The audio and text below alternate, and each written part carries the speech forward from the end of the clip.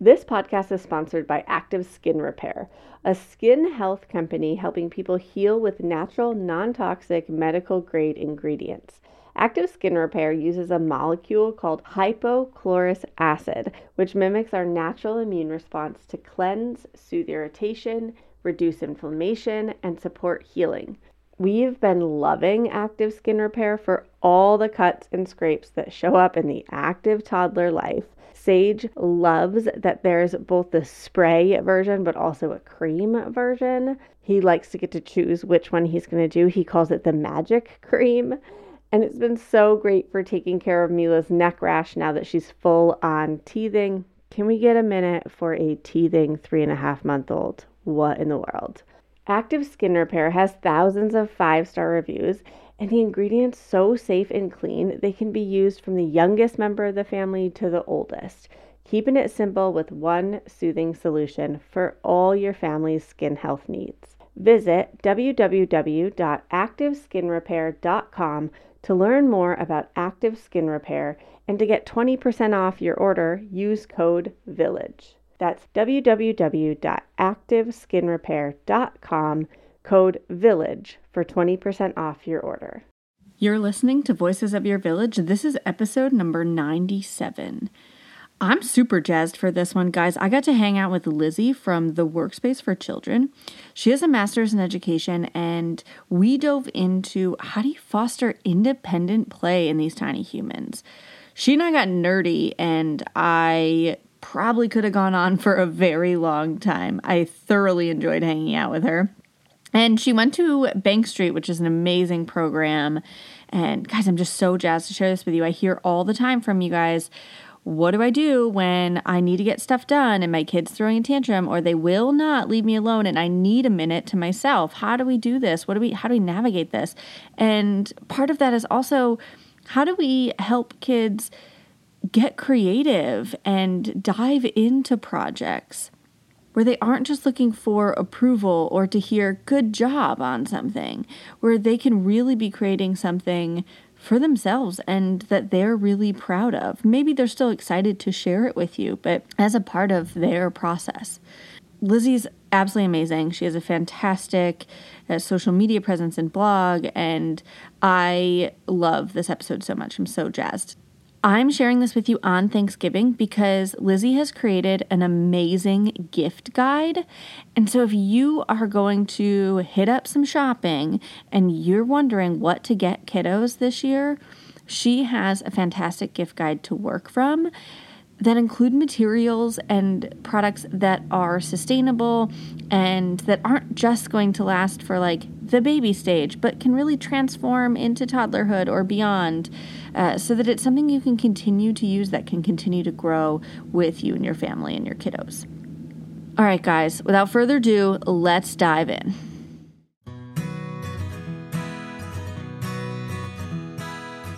Welcome to Voices of Your Village, a place where parents, caregivers, teachers, and experts come to support one another on this wild ride of raising tiny humans. We combine decades of experience with the latest research to create the modern parenting village. Let's dive into honest conversation about real parenting challenges so it doesn't have to be this hard. I'm your host, sleep consultant, child development specialist, and passionate feminist, Alyssa Blass-Campbell.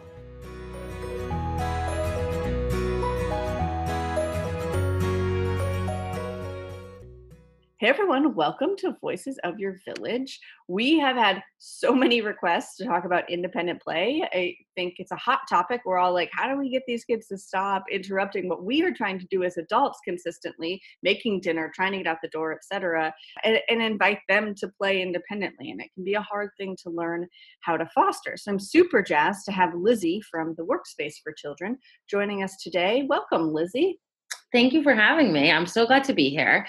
And that is one of my favorite topics, is teaching people how to foster that, because I do think it's a skill. And I think a lot of people sometimes feel like inadequate because they're like, but my kids don't just play. They want me to play with them, or they want me to turn on the TV. And I think we put a lot of pressure on ourselves, thinking our kids are supposed to just magically do that.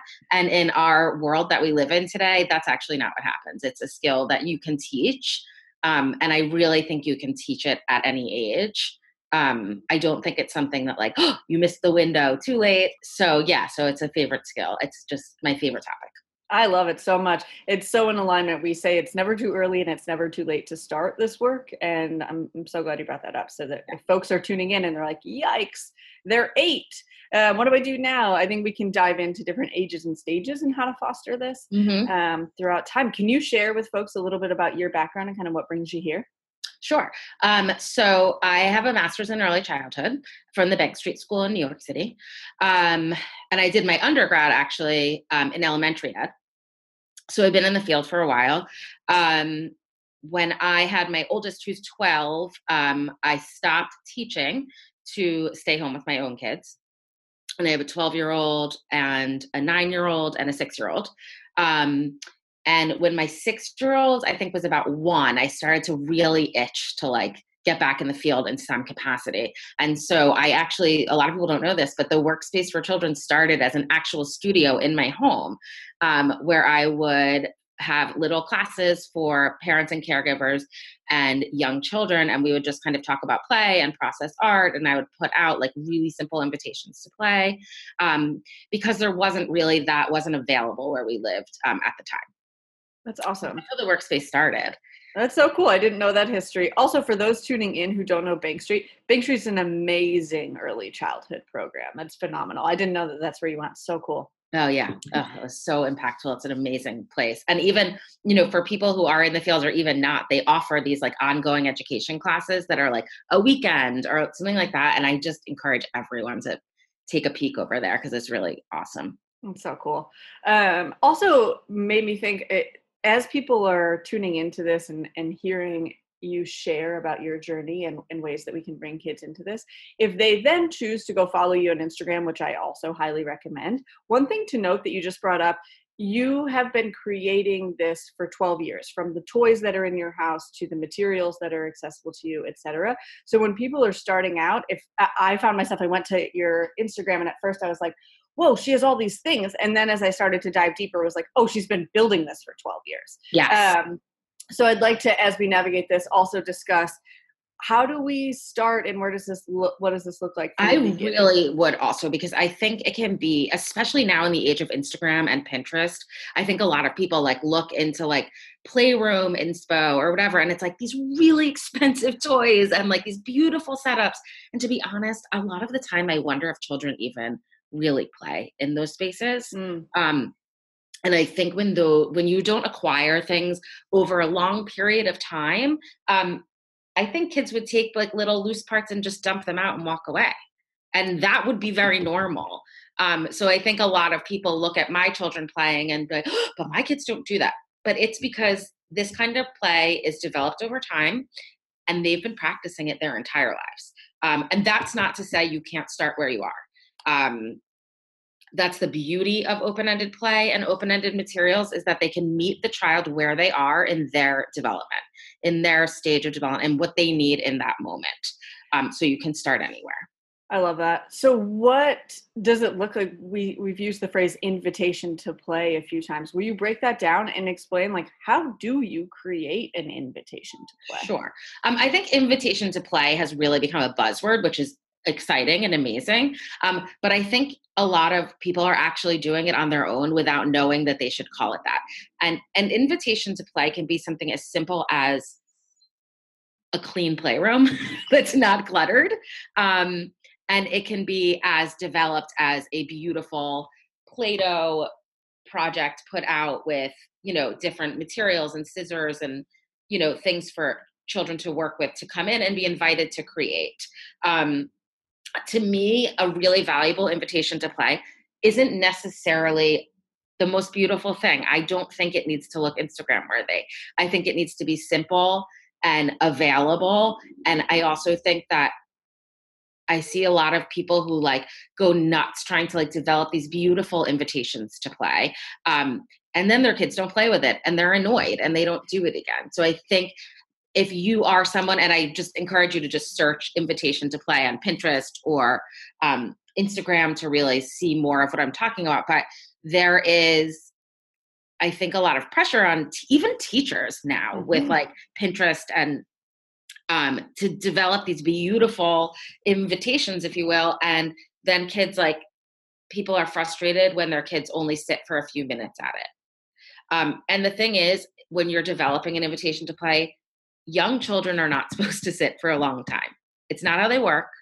And so I really encourage people to set up an invitation to play that's easy for you, using materials you already have, using natural materials that are free. Like, you don't need to be running to the craft store. You don't need to be ordering all these special things online. I think it's really just about like finding a pattern of setting it out and then letting your children really decide if they want to use it right now, or maybe they're going to play something else and come back in and work with it.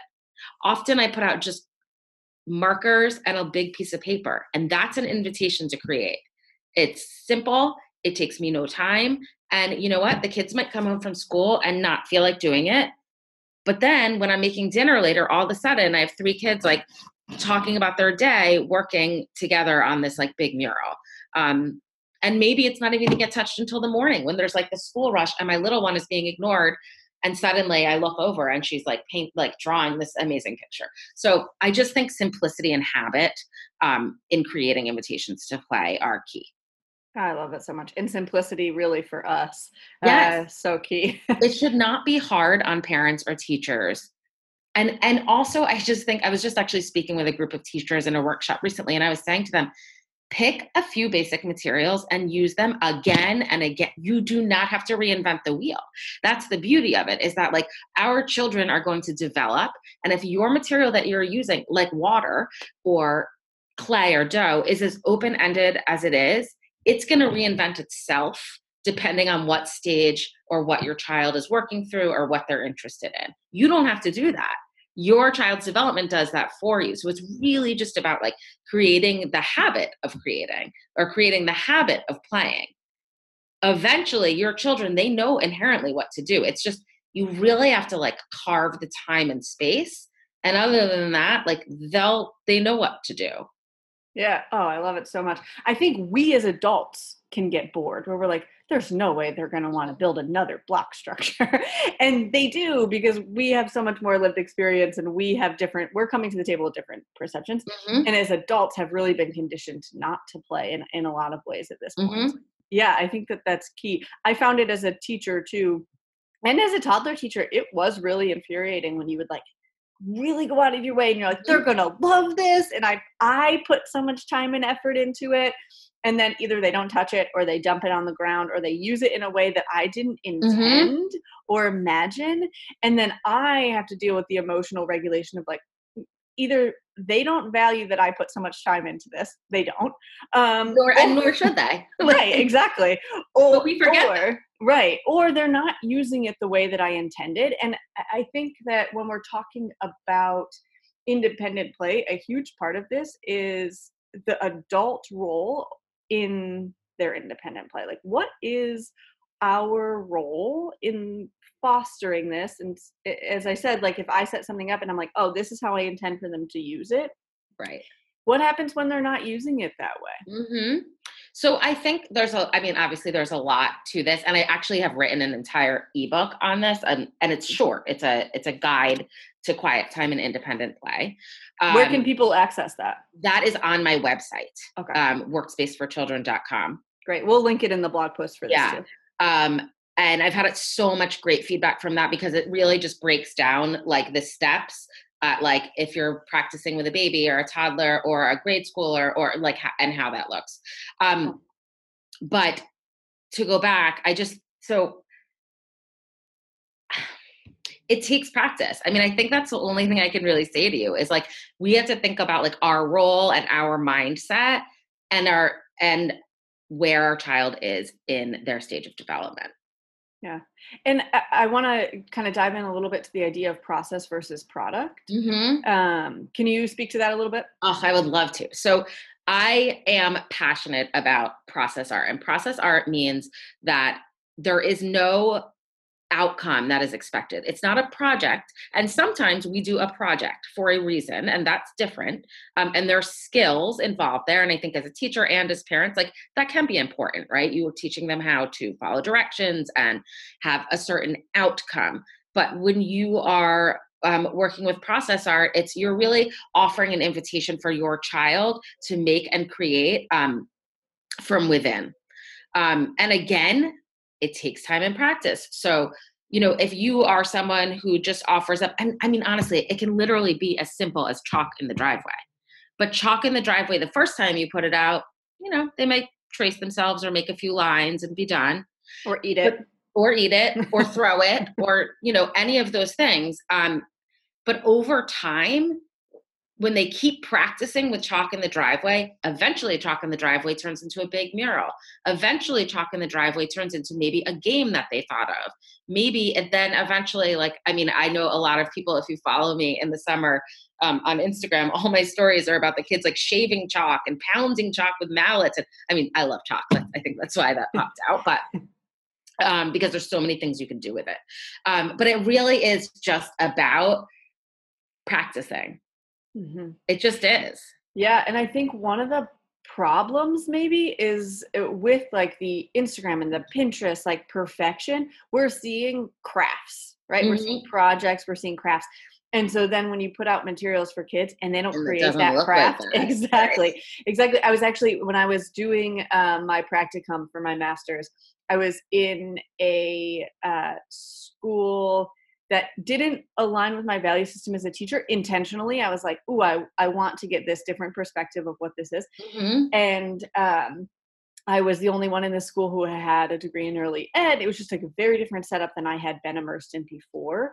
And it was an awesome perspective for me because I was doing this project with kids and I had just set out, it was winter time, and I had set out different shaped circles and pieces of paper and glue and tape and whatever, and they could kind of do what they wanted.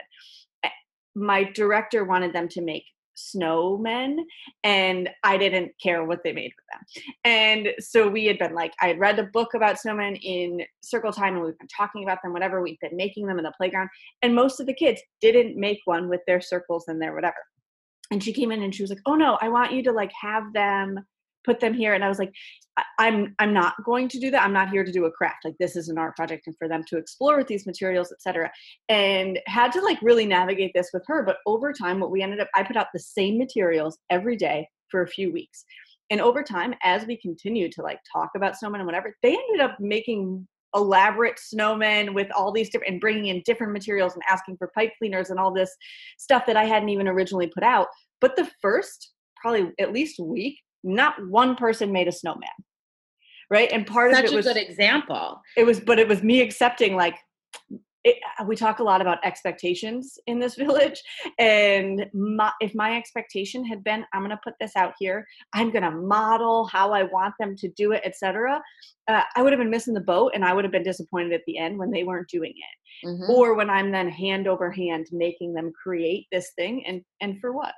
Or when they do it and it does look how it's supposed to look, but what did they really get out of that? Yeah. Or then they do it for me and then they leave the table. Right. So, and I think when we're talking about independent play, a huge part of this is A, adjusting those expectations, and B, knowing that when we adjust those expectations and we let them get creative and create, they are more likely to play for longer periods of time mm-hmm. independently, rather mm-hmm. than fine, I'll create this snowman for you and then I'll go back to doing what I want to do.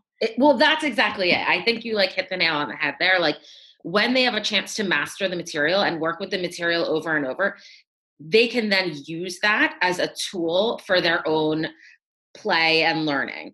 But when they don't, and someone just gives them some things and is oh, this is what we're making, it's not really about them anymore. And we know, people, not even children, people in general learn when it comes from a meaningful place. And so I think what example that you just used is spot on. Thanks. I got one question from a parent about boundaries in independent mm-hmm. play, and I think it's something that's necessary to talk about. Because I had someone who reached out and sent me a video of markers on a fridge and was right. What do I do now? Right. So chat about that with me. Well, I think that, again, it can be misconstrued when we say, we're doing this open-ended and our children are creating. But on the other side of that is I set really, really firm limits and I have expectations.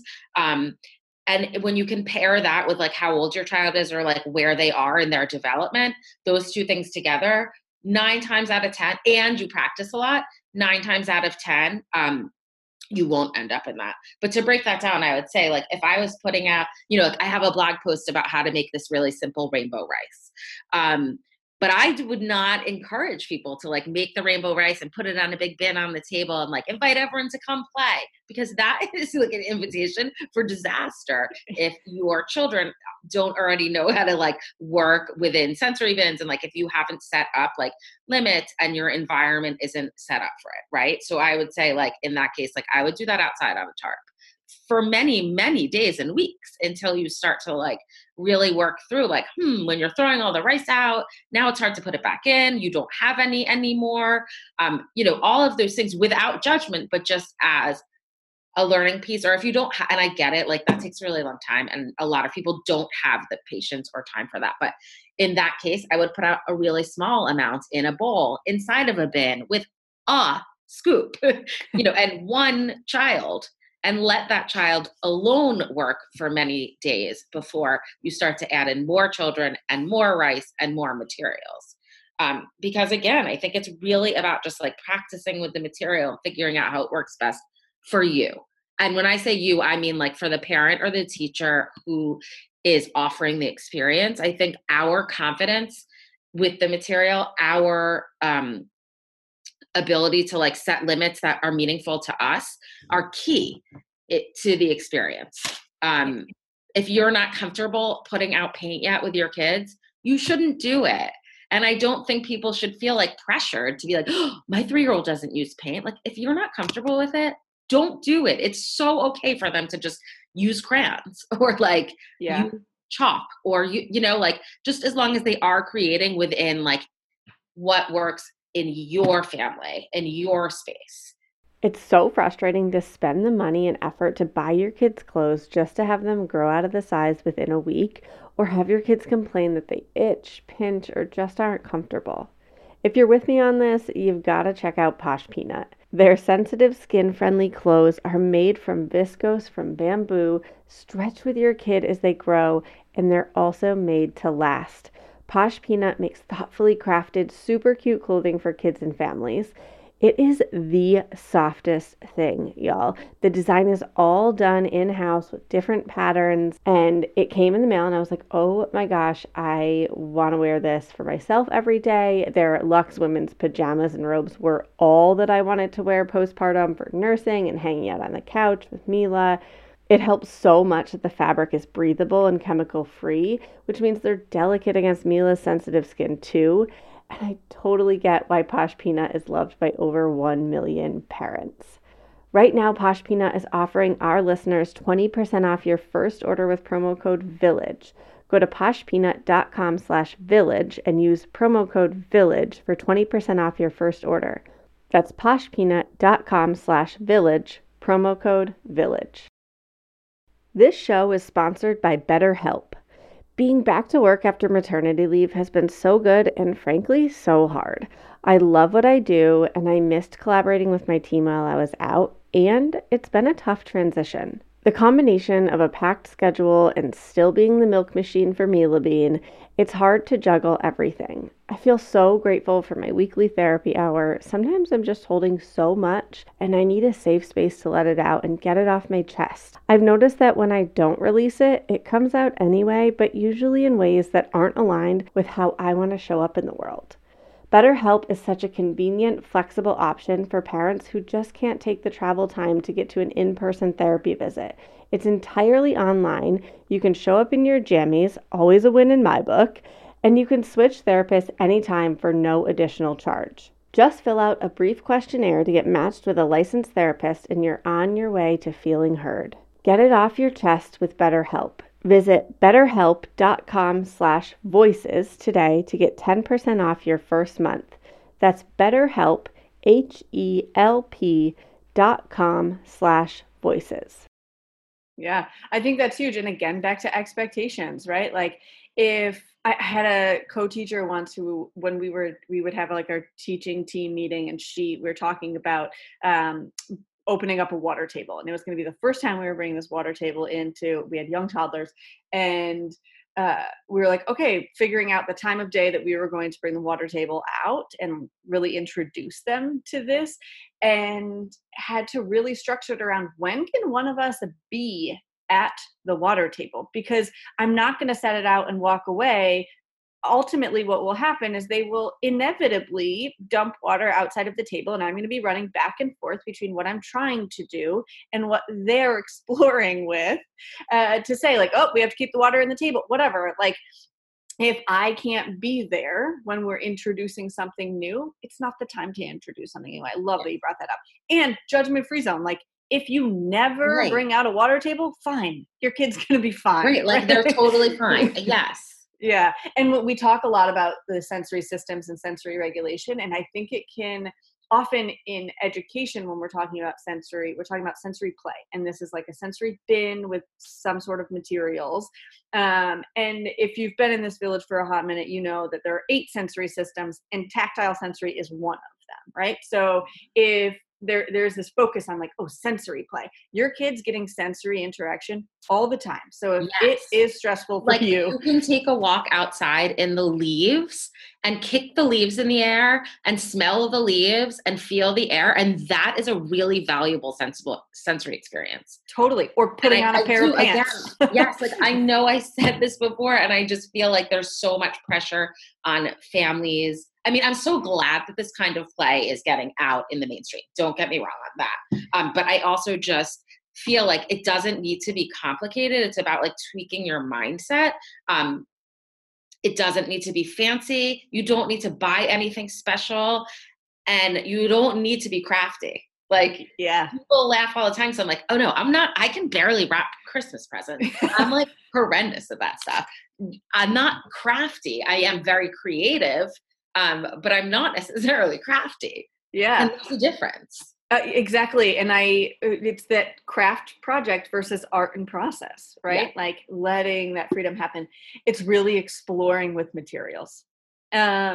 So what do you do then? How do you start this? If you have one person on my team was like, what about my 4-year-old who's like, hey mom, come look at what I made, mom. And she's like, I set up the invitation to play so that I could cook dinner. But it's true. I do that too. Like, I feel like at the root of it, I feel like I really taught my kids how to be independent, because I know my own personal limits. And like, if I don't get downtime and like space away from them, even when they are very small, like nothing's good for anyone.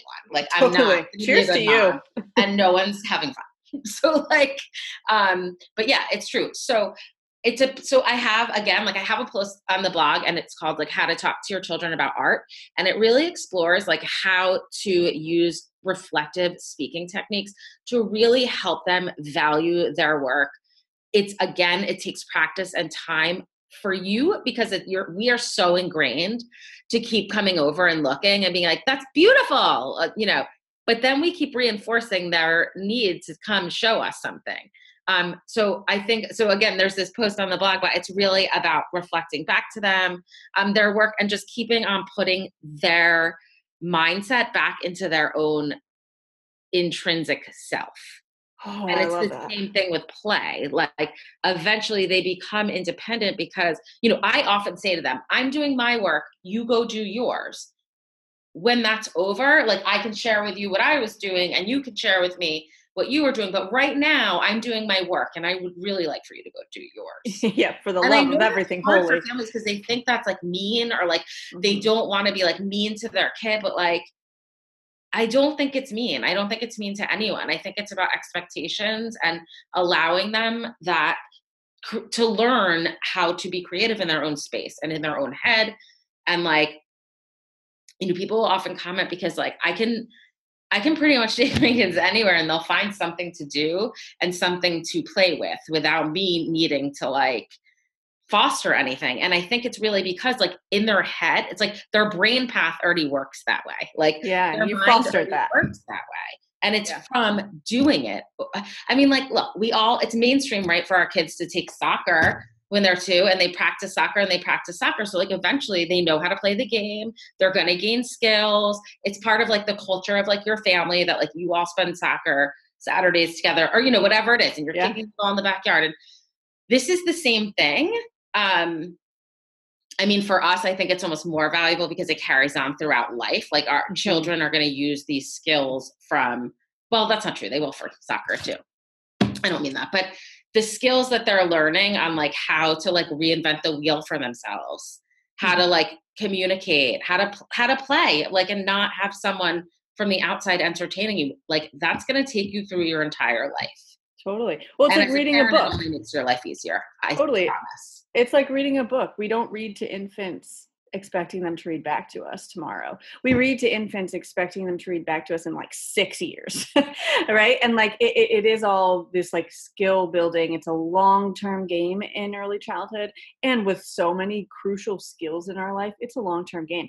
But one thing that you were just noting with the like, if I'm cooking dinner and I've set this thing up and I'm asking them to go play,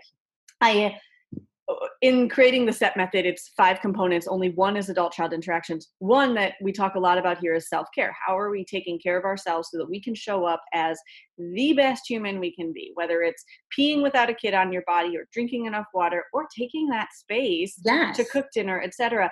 And so not only are you doing this, are you advocating for yourself so that you can show up as the parent you want to be or the teacher you want to be, etc.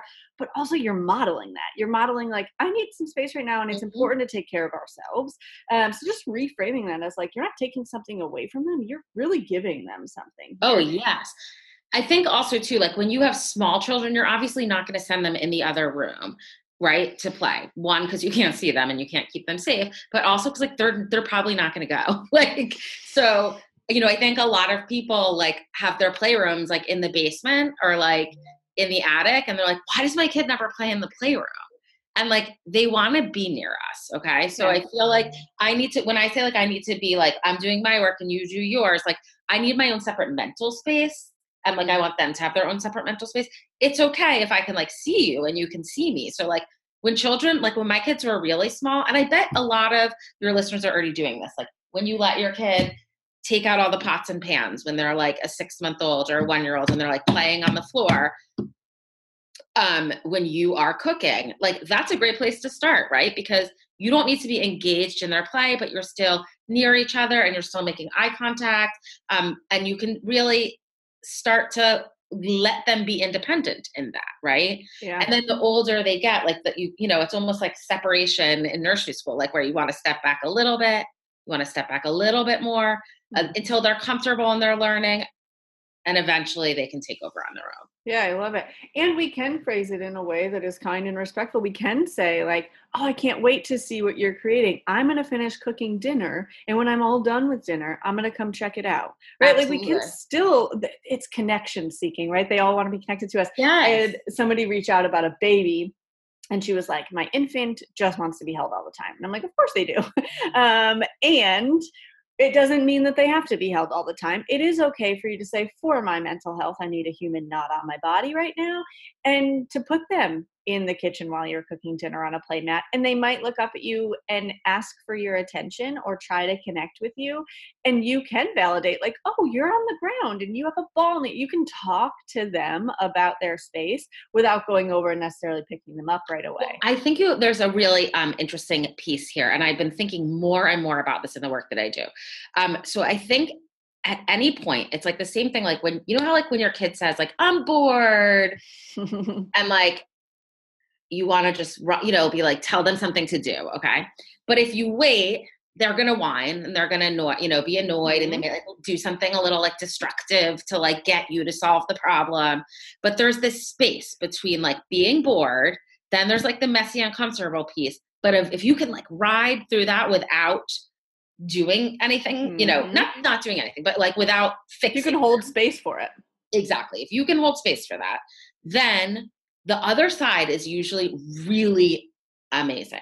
And I think it's the same thing, even with like that infant who wants to be held and you're in the kitchen cooking and they're down on the floor and like, they might be uncomfortable like for a few minutes. And I'm not saying like you want your kids to like be screaming, whatever. Yeah. But I am saying that distress cries all the time. Them and like hold that space for them to get to the other side. And I'm just thinking so much about that, like in everything, like in art, in being bored, in play. It's like, even like, I mean, I remember when Nate and Ruby, my oldest, who are 12 and 9 now, when they were like, Ruby's almost 10. So when they were like probably 3 and 5, we have a deck off our kitchen. And really, regardless of what the weather was, because I'm very big into like weather gear and playing outside no matter what. So I will send them outside. I used to send them outside on the deck, and I would literally close the door and be like, I can see you.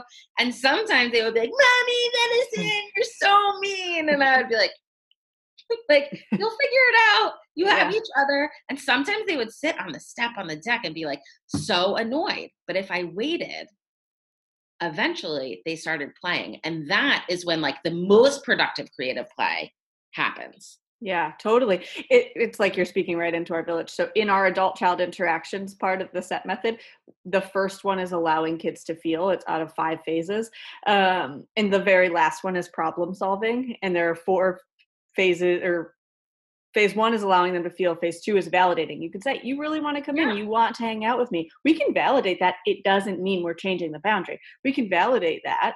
And then we can give them, we can foster this in other moments as well, but giving them the coping tools to know, like, if I'm feeling disappointed or frustrated, what do I do to help regulate my body so that I can solve this problem? And solving the problem doesn't necessarily mean you're coming back inside or removing the boundary or I'm picking you up, etc. Solving the problem might mean I've processed the disappointment that you're not picking me up, or the frustration that I can't come back inside right now. And now I get to go play or navigate this or re-engage in a different way. But yeah, I love that. And those are the skills that really matter in the end game. You know, it's like that stuff is hard. And yes, in the short term, would it be easier to just like turn on the TV? Sure. And sometimes that's okay. Sometimes I do turn on the TV. Like I'm like, guys, like go for it. I can't I want to watch TV too. Also, like, it's not about perfection here. No, but when you can, and if you can do it frequently, like do that front loading of the work, it pays you back 1,000,000 trillion fold. Like, because now after school, like, or whenever it is, like on the weekends, I was just having this conversation at the bus stop this morning. People were talking about what they did this weekend. And look, we don't make a lot of plans on the weekends. We like went to the woods for a couple hours. Then we came home and I was like, I'm taking a nap. And like Nate was like riding his bike, you know, like, because they've learned that they don't need an outside person to like schedule like play date and circus time and soccer and, you know, all the things. They know how to do that now. Yeah. And I think even deeper than that, they've learned how to connect with you, get your attention in a way that isn't fully extrinsic of like, you need to see this or be proud of me in what I did. Right. And I think sometimes when we are doing the like reward punishment system, and I think we often think of that only as a punishment system, but rewards even of like, wow, you did a really good job with this, or this is a beautiful picture. We're still focusing then on that end product, and we can continue to drive that like external motivation piece of our approval or us being proud of them, which then continues to drive that cycle of them needing us. It does. Yeah. And I think it's also like, it can be tricky to like reframe, like, you know, your whole life as an adult, like people have told you like, that's beautiful. Or you think like, that's how you're supposed to work with kids. But when you can really practice, and I encourage like staffs of teachers, like, even though it feels awkward, to like practice with each other or like catch each other. Because like when you can start to say like, oh, how did it feel when you were making that? Those things, like they then are searching for that good feeling from within again, not the feeling of like, you know, or even if like you look so frustrated when you're making that, like, yeah, you know, and modeling the thinking of like, like, how can I, you know, like, what can you do differently? Or do you need to, you know, what other tool will help, you know, whatever it is, but like putting that thinking back in. And I think thinking out loud as the adult that's around your child all the time and modeling like your own thinking. Like I do that all the time. I mean, to the point now where my 12-year-old is like, Mom, seriously.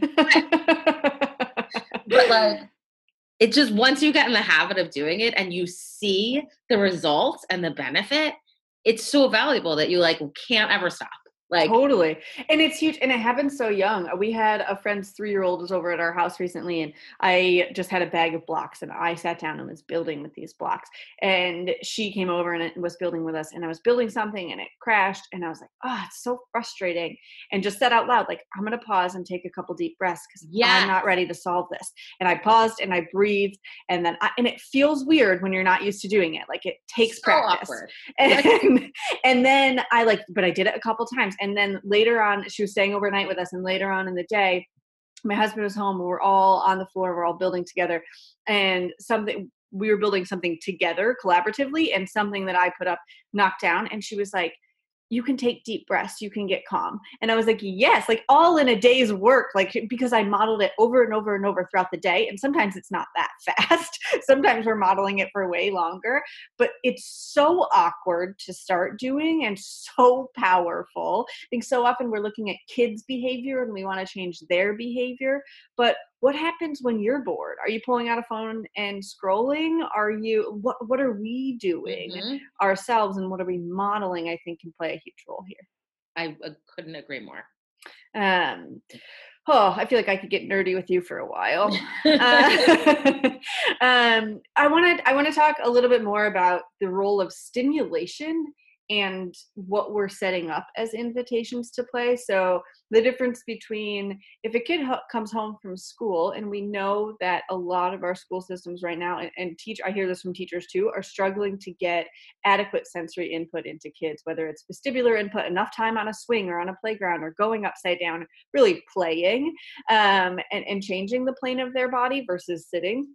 So a lot of our kids are coming home from school dysregulated and needing to move their body in a way that we haven't. And if we come home from school and we want them to sit and do an activity versus like a Saturday morning where they might be really regulated and ready to sit and do an activity, can you kind of break down different options there? That just reminded me to start is that on our front lawn, we have this thing. It's called a jungle jumperoo.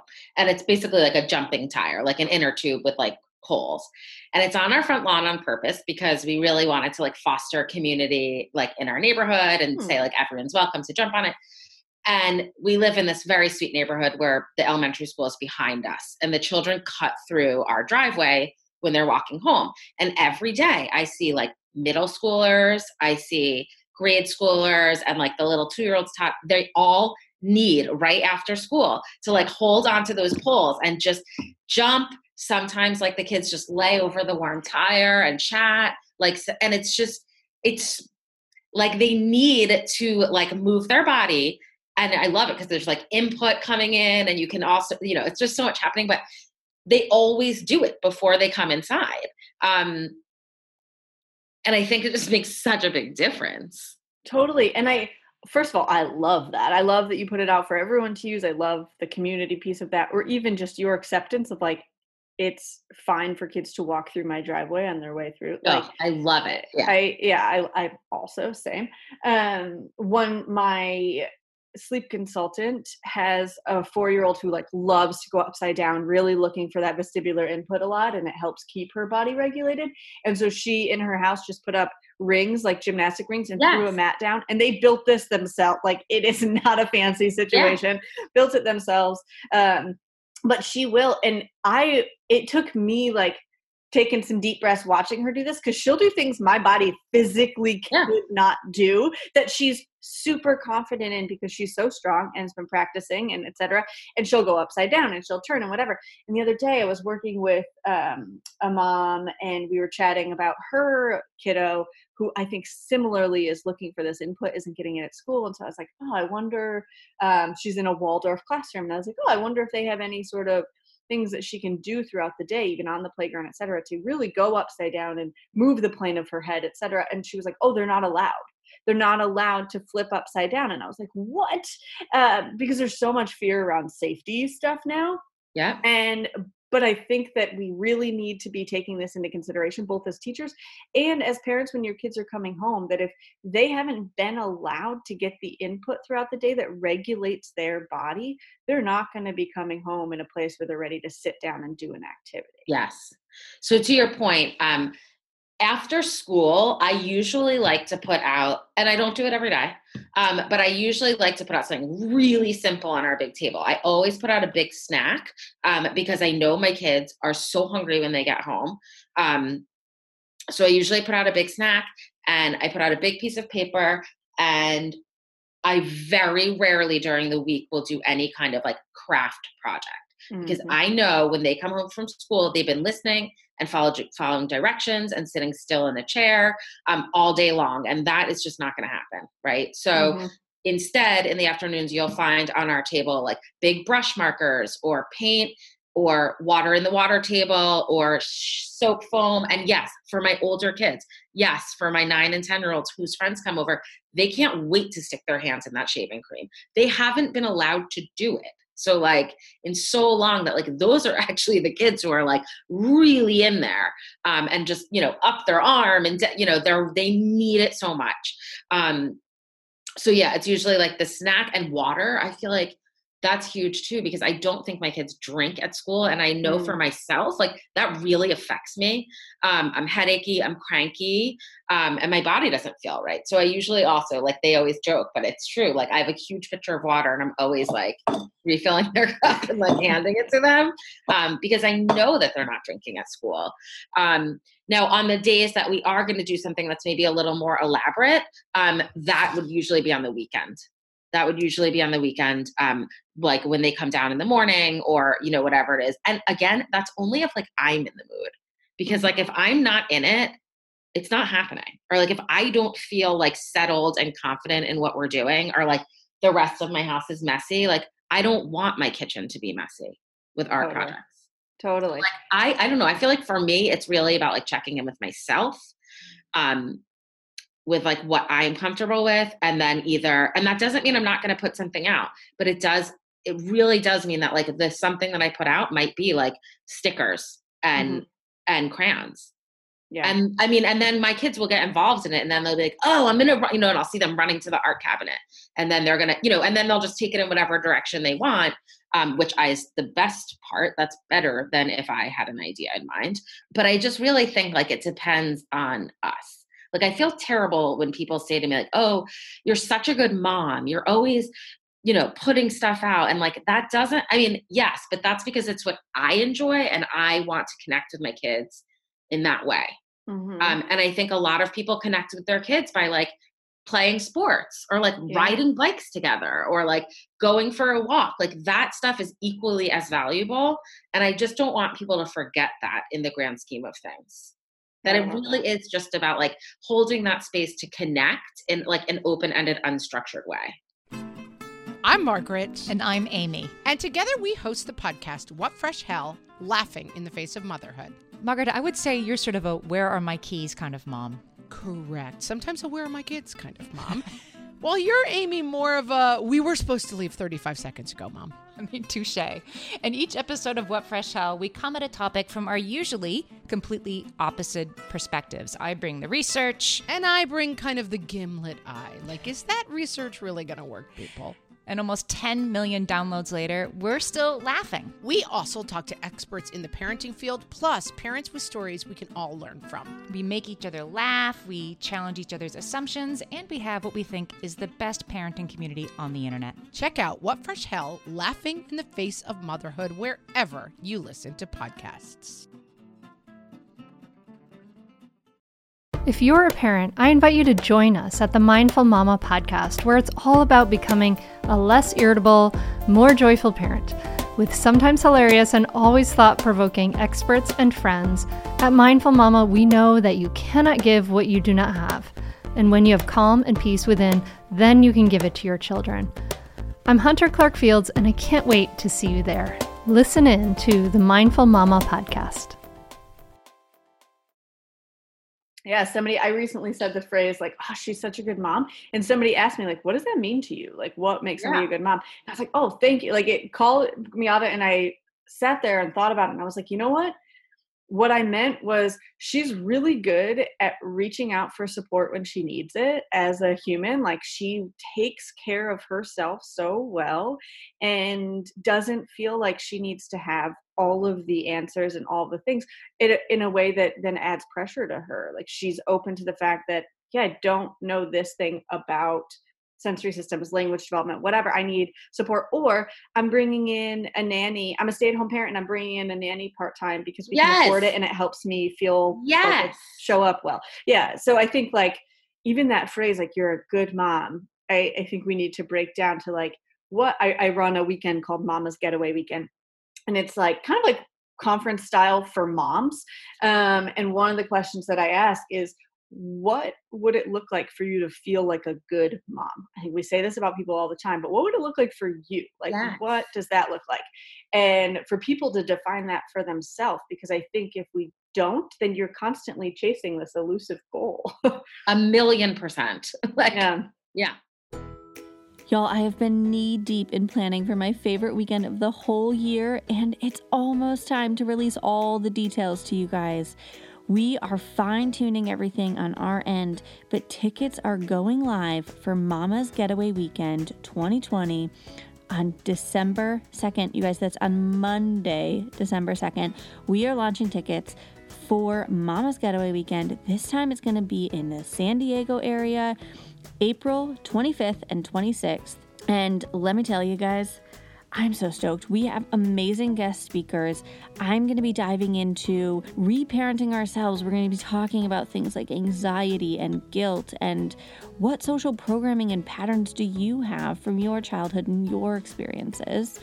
How do we navigate those? How do we rewrite those patterns for ourselves? We're going to dive in, of course, to these tiny humans' big emotions and talking about who your individual kiddos are and how you can build systems for them that support them in building emotional intelligence to last a lifetime. We're going to be talking about co-parenting. What do you do when you're not on the same page or you have a different approach from the other human? Or what about just the fact that you're two different humans with different experiences and how to navigate conflict of everyday life? Lastly, we're going to create a plan for you that is custom to you and your family unit so that when you go home, you're not just like jazzed and feeling great, but you also have tangible tips to start implementing right away. I love hearing from our mamas who came to Mama's Getaway Weekend this year as they share about all the amazing things their kids are doing and the new tools that they've been implementing to make that all happen. I firmly believe at my core that no one has all of the answers and all the tools, and that's why we come together as a village. That's why we tap into each other for support, and I'm so freaking pumped to hang out with you in real life. Stay tuned for tickets on sale at mamasgetawayweekend.com on December 2nd. When you're talking about like, oh, they run to the art cabinet, or when we're looking at creating invitations to play, and you talked about this with clutter earlier of like, even maybe just a clean space is enough. I got a lot of questions about, and I think I see this just a lot throughout life, of adding more consistently, right? So again, I just literally wrote a blog post about this, and I just did made a huge list of like the very basic materials that I keep on hand all the time. So like, I am very rarely running to the craft store. I am very rarely ordering art supplies from Amazon or any of those places, because I believe so much in like keeping it simple and like basic materials. And so there's a list on the blog, and it's just basically like where I have an art pantry, and there's mine that they have to ask first. And then I have down low in like one of those pull out pots and pans shelves, an art cabinet for them that's open all the time. Now, again, that was practiced over a very long time. And there were, I know people struggle because they'll be like, but my 2-year-old can't use what my 5-year-old uses. And yes, I get it. Believe me. And there's a lot of ways around that. I'm going to talk more about that actually in beginning in January, when people are all of a sudden like inundated. Now they've had all these presents delivered and art supplies Yeah. and all the things, and they don't know what to do with it. So I'm going to be doing some series on like how to organize that and how to make it work for your particular family. Yeah. Can you give me an example though? What does it look like if you're setting something up for your 5-year-old that your 2-year-old can't interact with, or your 3-year-old that's dangerous for your baby? Time. Yes. So people laugh. If you ever are on Instagram and you watch my Instagram stories, my little one is always up on the table working, like literally sitting on the table, and so are my other kids. And that is intentional for me. One, because I want them to have like full range of motion of like their body when they're working and they've been in chairs all day. But it's also because when my kids were little, my oldest, who was, I think he was 5 when my youngest was born, and he was really into Legos. And so I had like a crawler and like and a baby. So like, the Legos. And so I would let him sit up high on the table with a big cookie tin with like, like the lip, and let him work till his little heart was content. And I would put one tray for like where he would spread everything out and one tray for where he worked. And that was how I kept them from like getting knocked off the table. And I wasn't worried about choking, but he could still be with us. Because I actually had initially set it up only in his room. But then it was like lonely. He was up there by himself, and can be very driven in that way. And so I actually didn't like it that he was like away from us. So I think that like, just like getting creative about the space you have, even if you're in an apartment, like you don't need a lot of space. It's just about finding like using a tray, climbing up on the table, or, and my sister did this brilliant thing. Her kids are the same age as mine, and she also loves blocks. And she, instead of gating the baby in to a baby gate, she put a gate around the blocks and the Thomas the Train table that like her toddlers love, and then all the baby stuff on the outside of it. And then everyone could be together, but everyone was safe.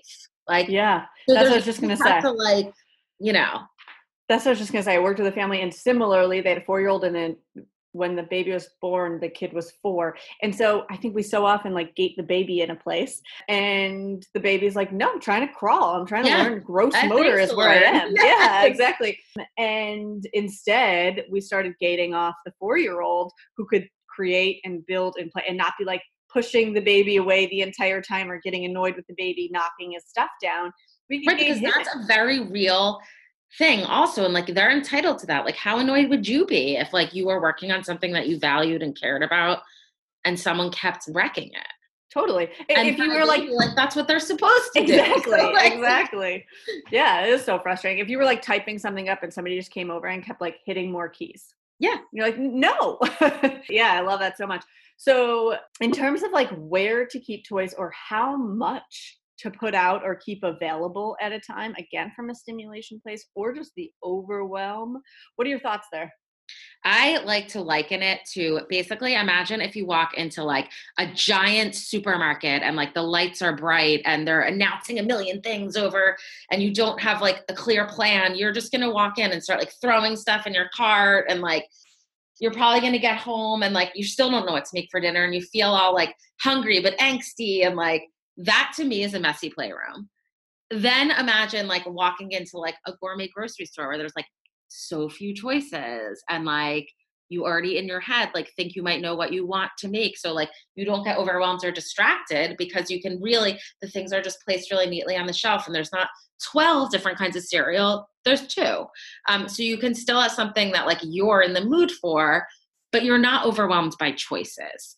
And to me, that's what I feel like a great playroom, especially for very young children. There are few choices that are tailored to their development and interests.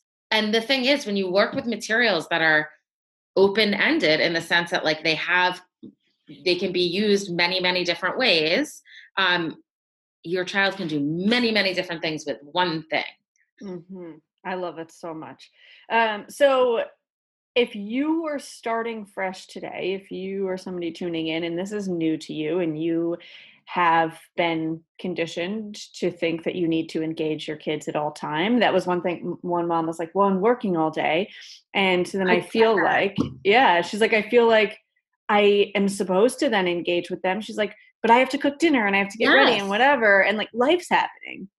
And you know what I think is a great thing to do then is to like grab some magnetic tiles and a big cookie sheet that's magnetic also, and bring it into the kitchen where you are, and there are no other overwhelming toys. I mean, that's a great invitation to play, if you will, for any age. I know technically they're recommended for 3 and up, just saying, but to me, like a baby that can clang 3 magnetic tiles on the cookie sheet is a very happy baby. And they're learning so much from that. And then a 12-year-old can walk in and see a stack of magnetic tiles and a cookie sheet and build like an intricate, crazy structure. So I think for like that mom who like, yes, she deserves to be near her child and sort of interacting with them, but she also deserves to have time to decompress, because regardless of if you've been at work all day, and of course you miss your child and you want to be with them, but like you can't really be mentally present unless you have checked in with yourself. And I don't think anyone can like work all day and just come home and dive straight in and feel successful at the end of that. Yeah, no, I agree. And if we aren't actually present, kids know, and they keep looking for our connection because we're not able to give it to them. And it's just a crappy whirlwind. Also, my 30-year-old husband, who's an architect, would build with Magnetiles any day of the week, right? Yeah. Like still here for it. I love that. Magnetiles are the best. And I say magnetic tiles instead of like, I love. Oh yeah, but brand wise, magnetic tiles in general are accessible, and at a much, like now there are ones available at a much lower price point, and like it's not overwhelming. I think you know, like something like wooden unit blocks, like we adore them; they're our favorite thing. But I'm not going to say that that's for everyone. But I think something like magnetic tiles is like simple and accessible, and like anyone can use it. Yeah, I like that a lot. So if you were starting fresh, will you break down a couple of things for me? Like what would you have in your art space of like, here's simple art things I could put out? What would you have in your, these are sustainable, open-ended toys or materials, in that sense of like magnet blocks or magnet tiles, blocks, etc.? Like what would you have there? What are those 2 things if you're starting fresh and you're going to invest in something, or you're like, I am going to get some new materials here? Where would you start? So again, I always recommend magnetic tiles because those are something that can grow from baby to like big kid. So even if you are going to like front end load and like invest in more expensive ones, like they're going to pay for themselves a million times over. You're going to use them for years, as long as they don't get shoved in the back of a cluttered, messy playroom. I'm literally like looking into my playroom right now. For us, I mean, we started investing in unit blocks when my 12-year-old turned 1. Will you break down what a unit block is? Yeah. So a unit block is a standard unit of measurement, the wooden blocks that you see in a good early childhood classroom. And even better if you see them in a kindergarten, first grade, second grade. Yeah. You won't. But so those are those like the blocks you would think of when you walk in a classroom, those brown wood standard unit blocks. They are expensive and they are hard to store. And if you are not someone who really values, you know, I don't necessarily think I would start there, because I think those are expensive. And unless you're like really immersed in like learning how to do this play, and not that I'm deterring people from buying unit blocks. Yeah, no, right. But I appreciate that perspective. But I don't want people to feel like overwhelmed is my point. I would also invest in some play silks. They don't have to be expensive. In fact, you could probably make them yourself. You could even just like rip up some old sheets and call it a play silk. Okay. Like if you're just starting. But I think again, instead of buying a million dress up costumes, and those play silks like your baby will use. And let me tell you, my big kids make some amazing costumes now because they've been working with that material for so long. So I would do play silks, magnetic tiles. I also, again, I don't know if you guys are familiar with the term loose parts. It's a whole nother can of worms that I don't think we have time for today, but I do have a series on the blog about how to introduce loose parts with children. And that is free. Like you can do that for free, which I really encourage you to do. Yeah, it's a great season for it with like leaves and things outside. Yeah. Yes. But again, if I were really just starting out, see, it's overwhelming, I think, for people to think they have to start emptying their playroom and like start over. So instead, I think what I would do is like buy the magnetic tiles and put them on the table in your kitchen. Like until you can truly see like the benefit of the simplicity and the open-endedness, and then you might start to weed things out of your playroom. Totally. I love that you took this discussion about what should you add and went to like, what should you subtract? No, because that's so powerful. And I think so all the time we get questions from people. Just came into our Facebook group the other day where someone was like, oh, my kid's birthday is coming up. Like, what are your suggestions for like toys or things to buy them? And my team all popped in different ways and was like, instead of buying them new toys, you could create, and it was like a basket of paper and like just invitation to play stuff. And I think that's so powerful that we really don't need to add more. It makes it so accessible too. It just feels so different to walk into a space. And I'm not even saying like, I know, like my little one, and I was saying this, I think on a different podcast recently, like we don't have commercial toys at this point in our playroom, but if your child is really interested in like Daniel Tiger and like the Daniel Tiger toys and they play productively with them, don't take them away. Like, totally. No, I'm not saying you should buy like the Daniel Tiger bus and the Daniel Tiger house and like all the things, because that's where you end up with all the clutter. But like if your child has the Daniel Tiger figures and she really loves Daniel Tiger, you could put out for an invitation to play like her Daniel Tiger figures and like 10 blocks on the table and see what happens. Yeah, less is more. We recently at the Mama's Getaway weekend, my sleep consultant brought her infant and we threw him on the ground and she was like, oh, I didn't even bring any toys for him. And I was like, awesome. We handed him a spatula and a Tupperware container and he happily played and explored with that for a while. I think we have this idea that we need to be engaging them with so many things. But I think also too with all of this, and again, I'm really glad that open-ended play is becoming a buzzword. Really glad. But I also think like people forget and they get swept up in the beauty of like Instagram and beautiful playrooms and think their child can only play productively or with open-ended materials if they're like really expensive. And that's not the case at all. Oh, I love that so much. So you're amazing and so in alignment with our approach to early childhood in general. Can you let folks know where they can follow you, what your Instagram handle is, what your website is, all that jazz, if they want to dive deeper? So my Instagram handle is at the Workspace for Children. And that's probably I check in there almost every day. I post there almost every day and I share a lot in Instagram stories. And my website is workspaceforchildren.com. I'm not really on Facebook. I mean, I push through to Facebook so you can find me on there, but it's mostly Instagram and website at this point. I love it. Thanks so much for hanging out with us, dude. It was such a pleasure. Thanks for tuning in to Voices of Your Village. Check out the show notes for this episode and all past episodes at voicesofyourvillage.com. Did you know that we have a special community for all of you to be a part of so that we can all gather together to raise emotionally intelligent humans? Head on over to Facebook, search Seed and Sow Voices of Your Village and dive into that Facebook group. We cannot wait to hang out with you and collaborate on raising these tiny humans. If you're digging this podcast, head on over to Apple Podcasts, scroll down, click those stars, and leave a review. It really fills my heart to hear from all of you.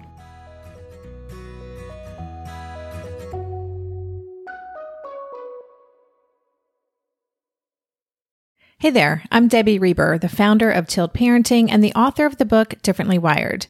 The mission of Tilt is to change the way neurodivergence, whether that's having a learning disability, having ADHD, being gifted, autistic, or some combination of all of the above, is perceived and experienced so differently wired kids and the parents like us raising them can truly thrive. On the Tilt Parenting podcast, I get to talk with authors, therapists, educators, and parenting experts who are committed to this mission. I ask the questions my listeners are most curious about when it comes to supporting our kids. And in turn, my guests share strategies for challenges, out-of-the-box ideas for navigating school, best practices for therapies, tips for advocating, and so many thoughtful insights on what it really takes to help our kids grow up feeling seen and respected so they can create awesome lives for themselves. I know that raising a differently wired kid can feel overwhelming and isolating, but I promise you, you are not alone, and it can feel so much better. If you're on this parenting journey, come listen to Tilt Parenting. Together, we can shift this paradigm and show up for our exceptional kids with hope, possibility, and joy.